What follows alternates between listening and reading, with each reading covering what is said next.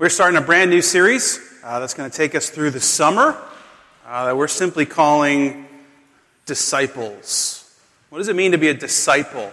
And every week we're going to have a singular sort of command word or verb that goes with it.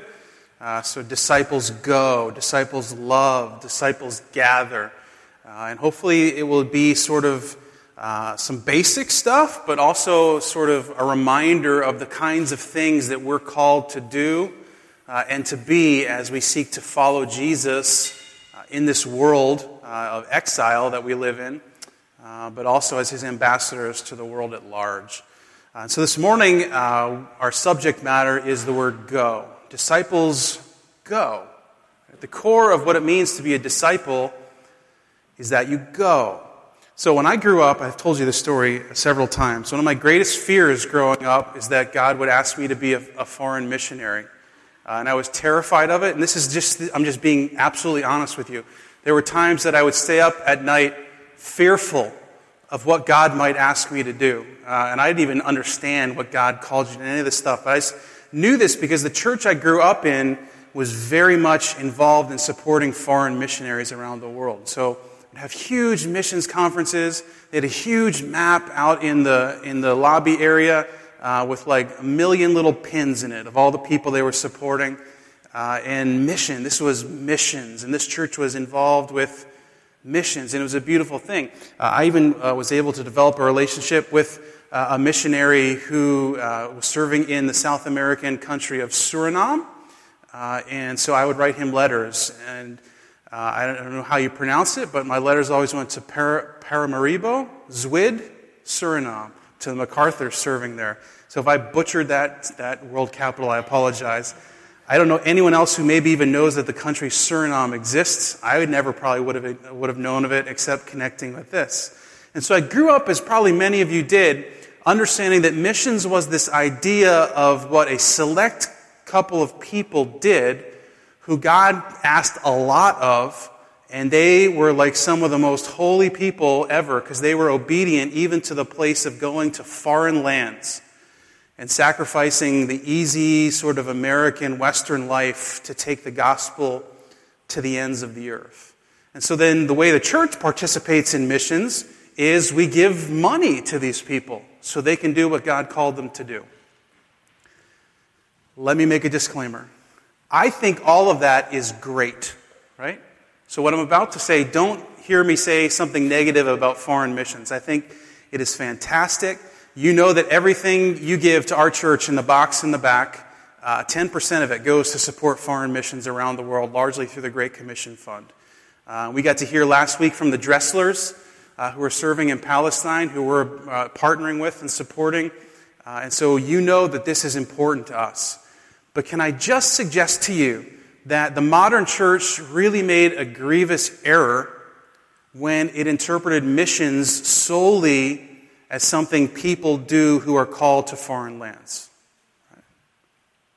And that's classic of the modern world because we love to label and classify and particularize every single thing, right? So you're the missionary and I'm the layperson and I'll pray for you and maybe give you money, you know? And you're really spiritual, and I can never be like you, right? And we live in this world, and the truth of the matter, church, is that really we should forget about missions. And my suggestion to you, and I've been suggesting this to anyone who would listen to me for a long time, is that we should really replace it with the word mission. We should get rid of missions and replace it with mission. Right?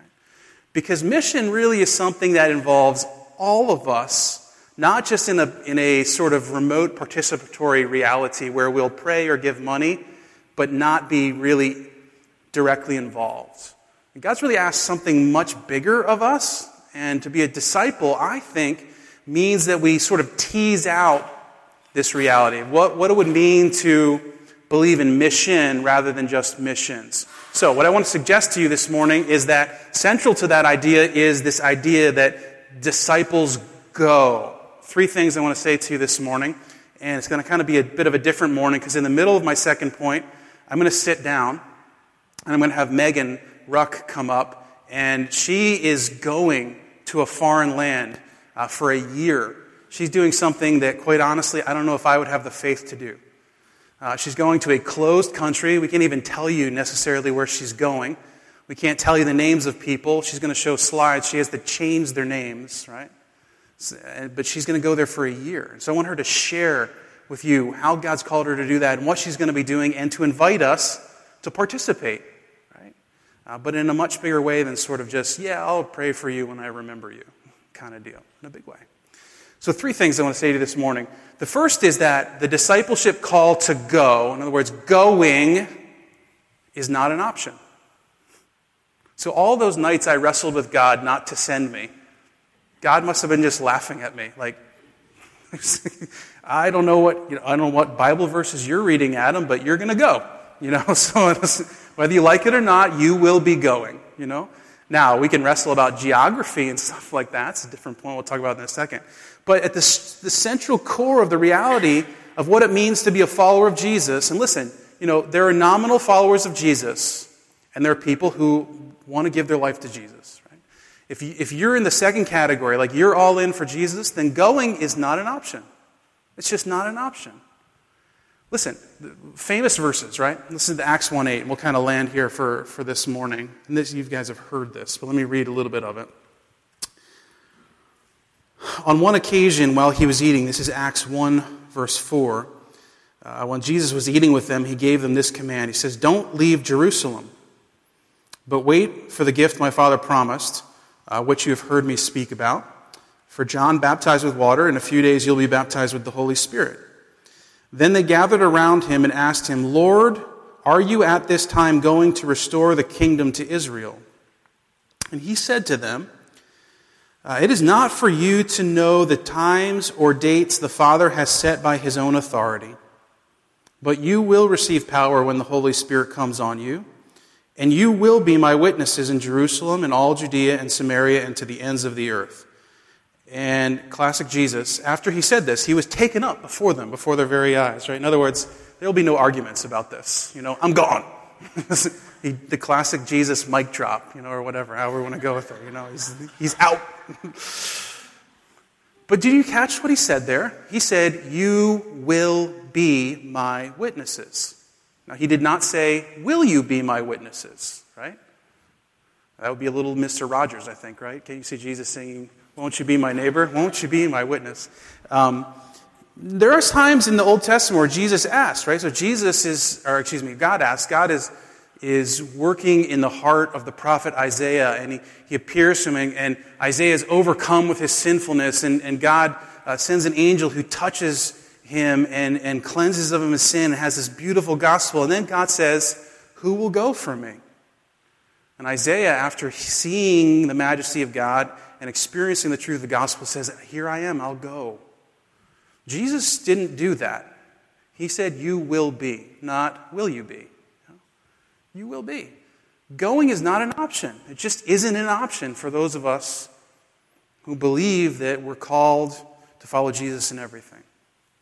Moreover, in the Great Commission, right? Remember the end of Matthew's gospel, and some of the other synoptics, Jesus says, "Go, therefore, into all the world and make disciples of all nations, teaching them to obey everything I've commanded you, baptizing them in the name of the Father, the Son, and the Holy Spirit, teaching them to obey everything I've commanded you, and lo, I'm with you always, even to the ends of the earth." The participle that we translate in English, "go," really means "as you are going." In other words, it is implied by Jesus that you will be going, right? Oh, by the way, as you are going, do this. And so Jesus, in both of his sort of final moments to his disciples that are recorded here, says that going is not an option. You are going. The second point I want to make is that going is not geographically dependent. All right? Now we're going to start to differentiate between old school missions and new school mission. Going is not geographically dependent. So the modern interpretation, the classic interpretation of this passage of Scripture, and it is a good one. I'm not suggesting this is a bad interpretation. I agree with it. I just think it doesn't get at the fullness of it.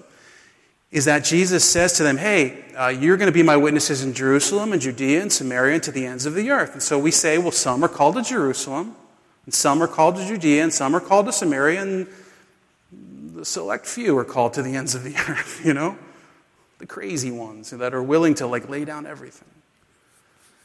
But I'm not certain that that's exactly what's going on here in Acts chapter 1, verse 8. Now listen, let me pause and make another disclaimer. Absolutely, God calls individual people to different spheres, right? We're not discrediting that in any way. The Dresslers have been called to Palestine. Megan's been called to Central Asia. Other people have been called to other places. That is the ends of the earth. There are particular calls that go that way. Absolutely, positively true. But this is a communal command. It is not an individual command, correct? Jesus doesn't pull Peter aside and say, oh, by the way, Peter, you're going to go over here. He doesn't pull, Philip aside and say, you're going to go over here. And he doesn't pull Andrew aside or any of these people aside and say, you're going to go here, you're going to do this, you're going to do that. He says to them collectively, you will be my witnesses. And interestingly enough, he says to them, his lone geographic command to them is stay in Jerusalem. Remember? And the rest will sort itself out. And so I don't think the main point of this is that individual people are to go to different places. Absolutely true, but I don't think it's the main thrust of what's going on. Rather, I think the main thrust of what's going on is that when the Spirit is moving in the local assembly of the people of God, then gospel ministry happens to the ends of the earth. Right? Hey, you hang in Jerusalem and the Spirit's going to come, and when He does, you, collective, will be my witnesses in Jerusalem, Judea, Samaria, and to the ends of the earth. And oh, by the way, it was accomplished in Acts chapter 2. And then all the way through the whole book of Acts when people literally go to those places. Why in Acts chapter 2? Because people from all the nations were gathered in Jerusalem, remember this? For the Feast of Pentecost. And all these people from all these places received the gospel, thousands of them. And so in some ways, the whole command is complete by Acts chapter 2, even though individual people are going to get called to individual places. You might say, well, you're just arguing semantics here. I'm not. I'm trying to show you the communal reality of the command to go. That when someone goes from our community to a foreign place, they're actually taking us with them. Do you see that? And everything that's been built into them in this place is going with them. So when Jeff Miller, who works with Child Fund, goes to Sudan or Kenya or into Central America, he takes our DNA with him. He takes our community with him. He takes all that you've invested into him with him, and he's reaching impoverished children. Right? And when Megan goes, she takes this with us. And when the Dresslers go, they take bits and pieces because they haven't been directly connected. You see that what happens here today, this morning, has global implications, is what I want you to know. Right? And so listen, we don't just gather together because, churches meet on Sunday, and we're part of a church, and so we should do it. No. We're gathering together because the global reality, which is also local, of the gospel depends upon it. Right? Depends upon it. And so we do it. So listen, the church then is not meant to be a place that people just simply gather together, and then every once in a while God calls a missionary and we say they're doing missions. The church is meant to be a missional body that is constantly training and sending. Training and sending. Training and sending. And you need to be sent too, even if you never go to a foreign place. So how do we sort all of this out, right? Because I say everyone's going, but here's what we need to clarify. Some go by going, literally, geographically. They go by going. Right? We've seen some of those things. But many of you will go by staying. But you cannot simply see your part in mission simply as, well, I pray for that person. No, it's your investment in their life and the gospel investment of this church in their life that is being transplanted and multiplied to a foreign land. And their investment in your life that's being transferred and multiplied to this local land. Do you see it? Some go by going, many go by staying. And usually those who go by going get a special call from God, because it doesn't just so happen like, hey, you know what? I'd like to go to Central Asia. That sounds like a great idea. You pretty much have to have, a noogie from God or something that says, here, I'm going to tell you something and you're not going to like it.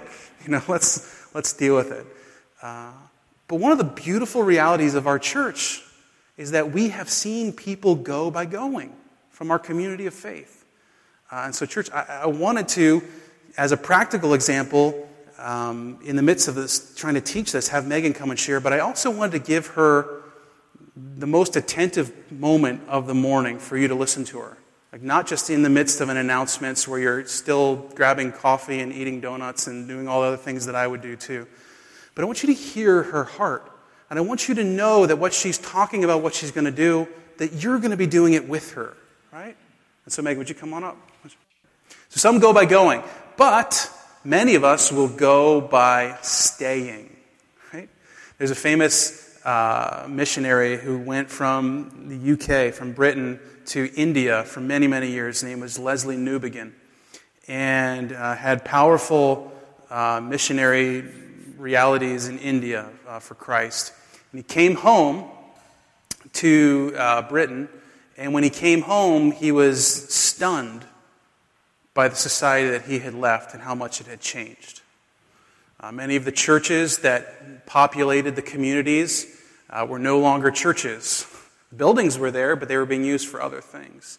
And in many ways, the Britain, as is true in most of Europe and is true in the United States today, had become a post-Christendom reality, a post-gospel reality. We're beyond that. And what he said, he began to write books, and I would recommend any of them to you. Any of his books would be fantastic for you. He is really the man from whom the thought and the idea of being missional came from. He realized that the work of God needed to be done back home just as much as it needed to be done over in India. And so he began to call the church to realize that we are all called to mission. It's not just to tribal people far away or the old slideshows that we used to watch and be excited about. It's your neighbor. It's your coworker. It's your office place. That we begin to have a heart that realizes that God has sent each of us to where we are. And that it matters that we believe that we've been sent.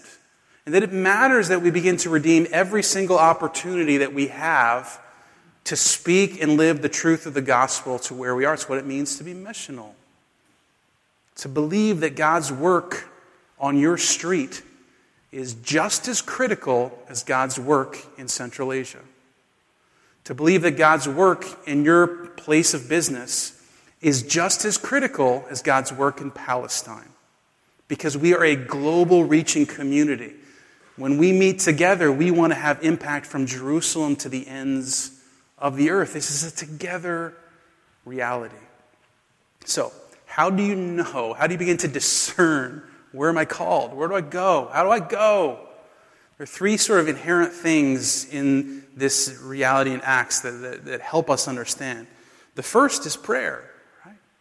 You read Acts 1 and we hit this big Acts 1:8. You're going to be my witnesses.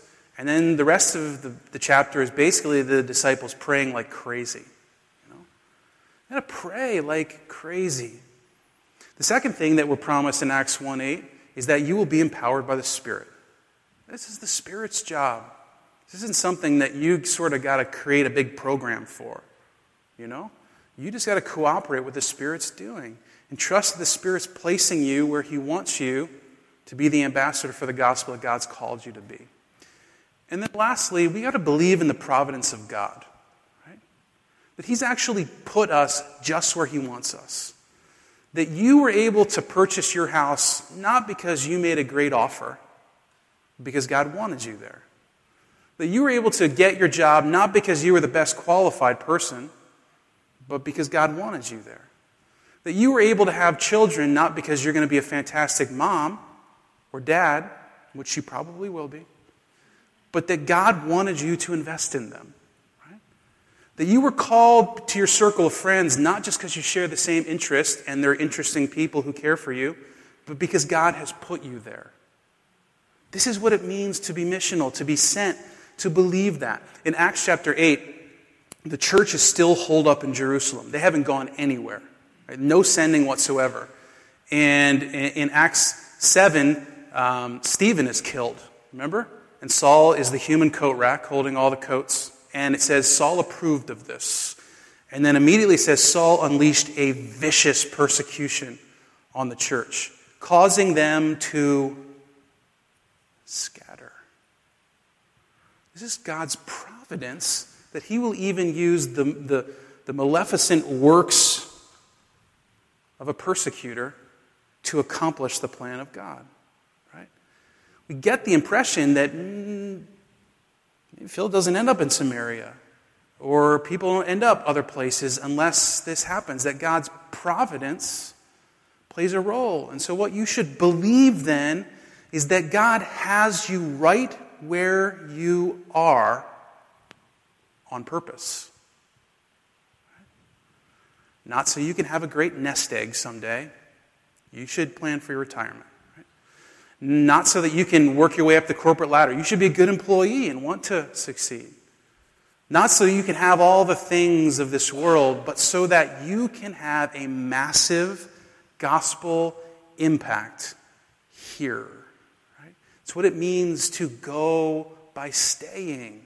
That every single movement, every single thought, every single behavior, every single decision is born out of the fact that in God's providence, he has placed me here. By his Spirit, he has empowered me for this. Through prayer, I believe this, and so I will live in this moment, in this decision, as if the gospel depends upon it for these people.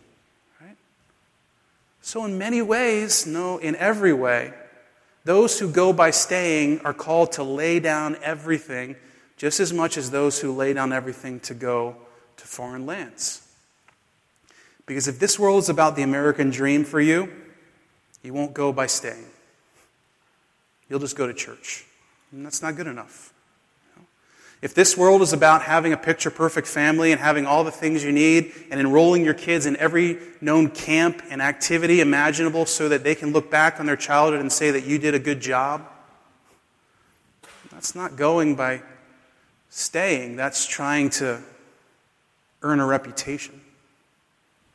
Going by staying says, okay, am I going to enroll my kid in this? Maybe. But part of the reality that makes me choose to do it is that I have a chance to be an ambassador for the gospel in this reality. Right? The kid wants to play baseball. That's fantastic. You should let him play baseball, and you should be invested in it. It should be a chance for the gospel to spread. But your kid can't play 17 million sports, so you're so burnt out that you can't enjoy your own life and you can't invest in the reality. See what I'm saying? That every single thing you do is invested in the reality that you are sent where you are for the cause of Christ.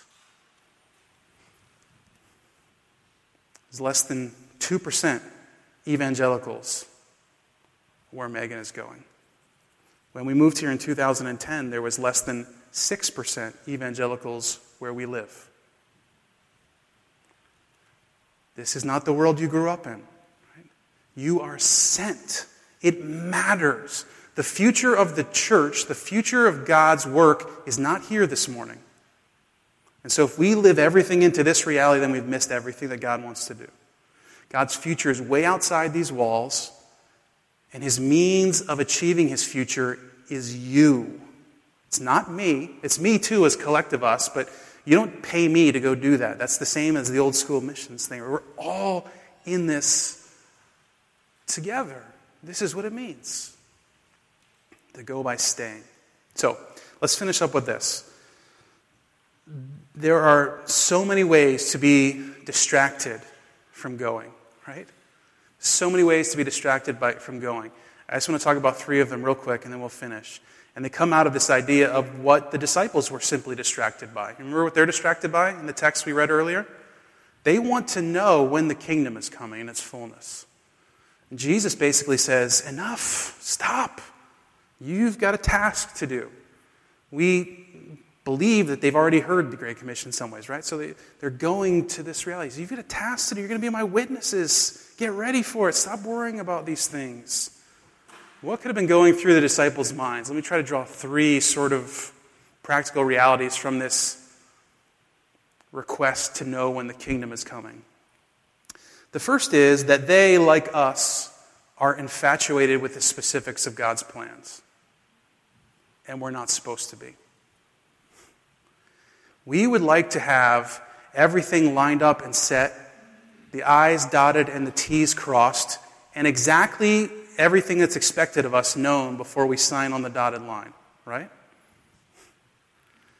And Jesus says to them, I don't know when the kingdom's coming. You better just get to work, you know? God's appointed a time. He's going to take care of it. You've got to work the job to do. Now get after it. And the same is true for us, right? Well, I want to know how that person's going to respond when I tell them about the gospel. I think they may not like it, so I'm not going to tell them. Well, I want to know what kind of impact it's going to have on my relationships with the neighborhood if they know that I'm invested in following Jesus. I want to make sure they still like me. I want to know what kind of impact it's going to have on my coworkers if they know I'm being honest and not seeking sordid gain in employment, right?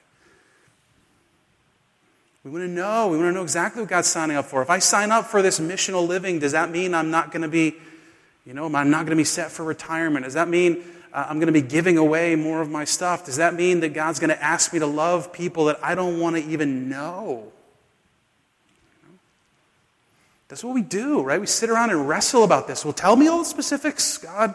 When's the kingdom coming? When is it coming? What do I have to do? How hard is it going to be? What's the time period here? How much am I really going to have to invest in this? Jesus says, this is what I would say if I was Jesus.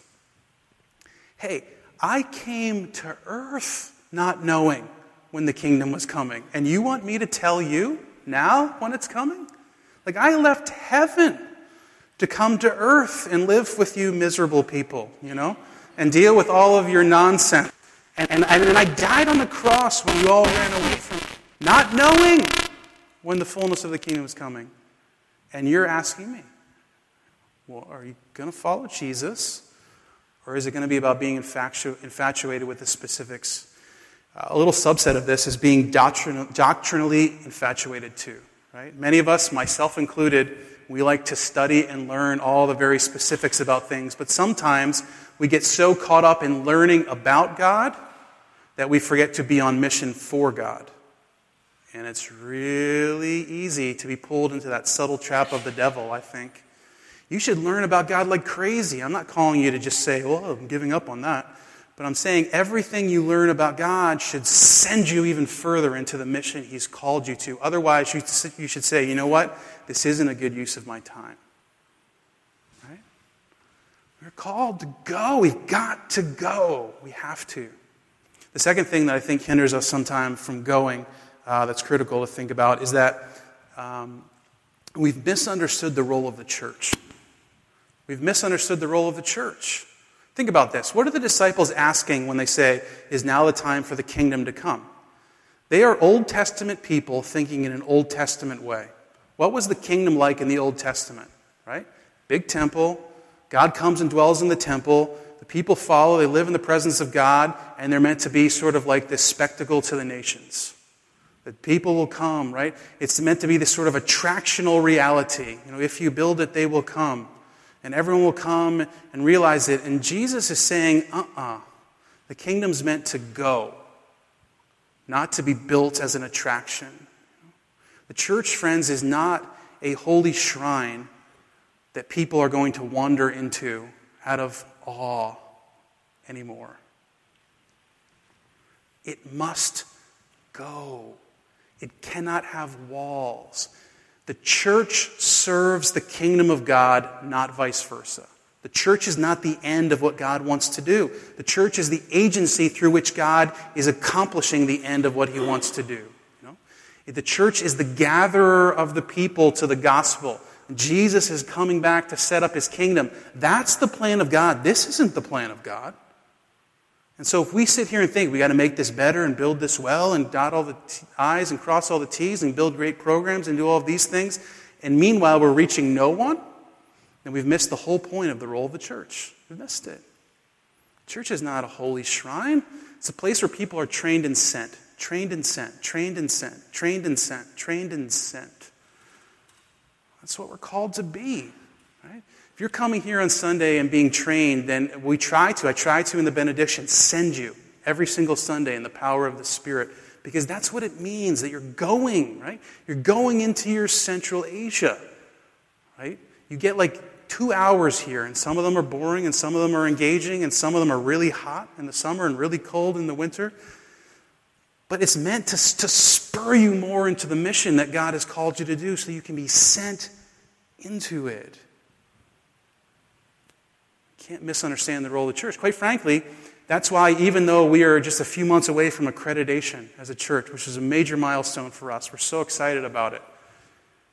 We're also engaging right away into a greenhouse partnership to, in a couple of years, be able to plant a new church, because we cannot sit on our laurels and approve and pat ourselves on the back for getting to where we've gotten. Jesus has built his church, first of all. We really didn't have anything to do with it, you know. But second of all, he's built his church so it can be trained and sent. Trained and sent. Trained and sent. He is not pleased with 6% of the Lehigh Valley. Just like he wouldn't be pleased with 98% of the Lehigh Valley. Trained and sent. This is what we're called to do. We're not called to build up the church proper, right? That is to focus all of our energy now on putting everything together here. We're called to focus all of our energy on equipping and empowering people and sending them to where God has placed them. And then the third, and quite frankly, maybe the most important one to talk about as we finish. The third barrier to mission is pride. It always is. It's pride. What is in the disciples' mind when they're asking about the kingdom being started, do you think? Right? First of all, they want to know about specifics. Of course, they want to know the plan. Second of all, they want to know, like, can we build this attractional thing so everyone can come? The Old Testament was a centripetal force, right? The temple was the centripetal force of the psalmist. The worship of the nation, the worship of the people would spark the worship of the nations. But the New Testament mission of God is centrifugal, right? That goes out from the center, out from the center, out from the center. So if you need sort of a illustration to remember you, the other great thing that is a centripetal force is the toilet when you flush it. So it's out with the old, in with the new. It's corny. Maybe you'll remember it because of that. Every time you flush the toilet, you remember, I'm sent. I'm sent. There you go. They don't teach that in homiletics class. But maybe the biggest thing that's in their mind when they say, when is the kingdom coming, is that they remember that Jesus has said something to them. Do you remember what he said to them? When I sit on my throne, you will sit on the 12 thrones beside me. Remember that? You'll rule over the people of God. So when the kingdom of God comes, then they're no longer this ragtag gang following around a rogue Nazarene teacher who was crucified and they claim is risen. But now they're ruling in power over the whole people. And that's why I think it's so important to notice that Jesus says you will receive power when the Spirit comes on you. But the power that Jesus is talking about is actually spirit empowerment, not physical authority to rule. He's actually calling them to lay down their lives to proclaim the good news of the gospel, rather than to sit on thrones of authority. Now, friends, what is so wrong with the church in our world today? It is inward focused, right? It is massively engaged with the specifics of things. We've divided 1 million different times over specific doctrines. And we all want to know exactly what the plan is, what the vision is, what the vision is. Jesus gave us the vision, we can keep making it as cute as we want to, but we got the vision, Well, what specifically is it? What do you want me to do? Tell me what you want me to do. Well, I told you, I don't want to do that. Tell me what you want me to do,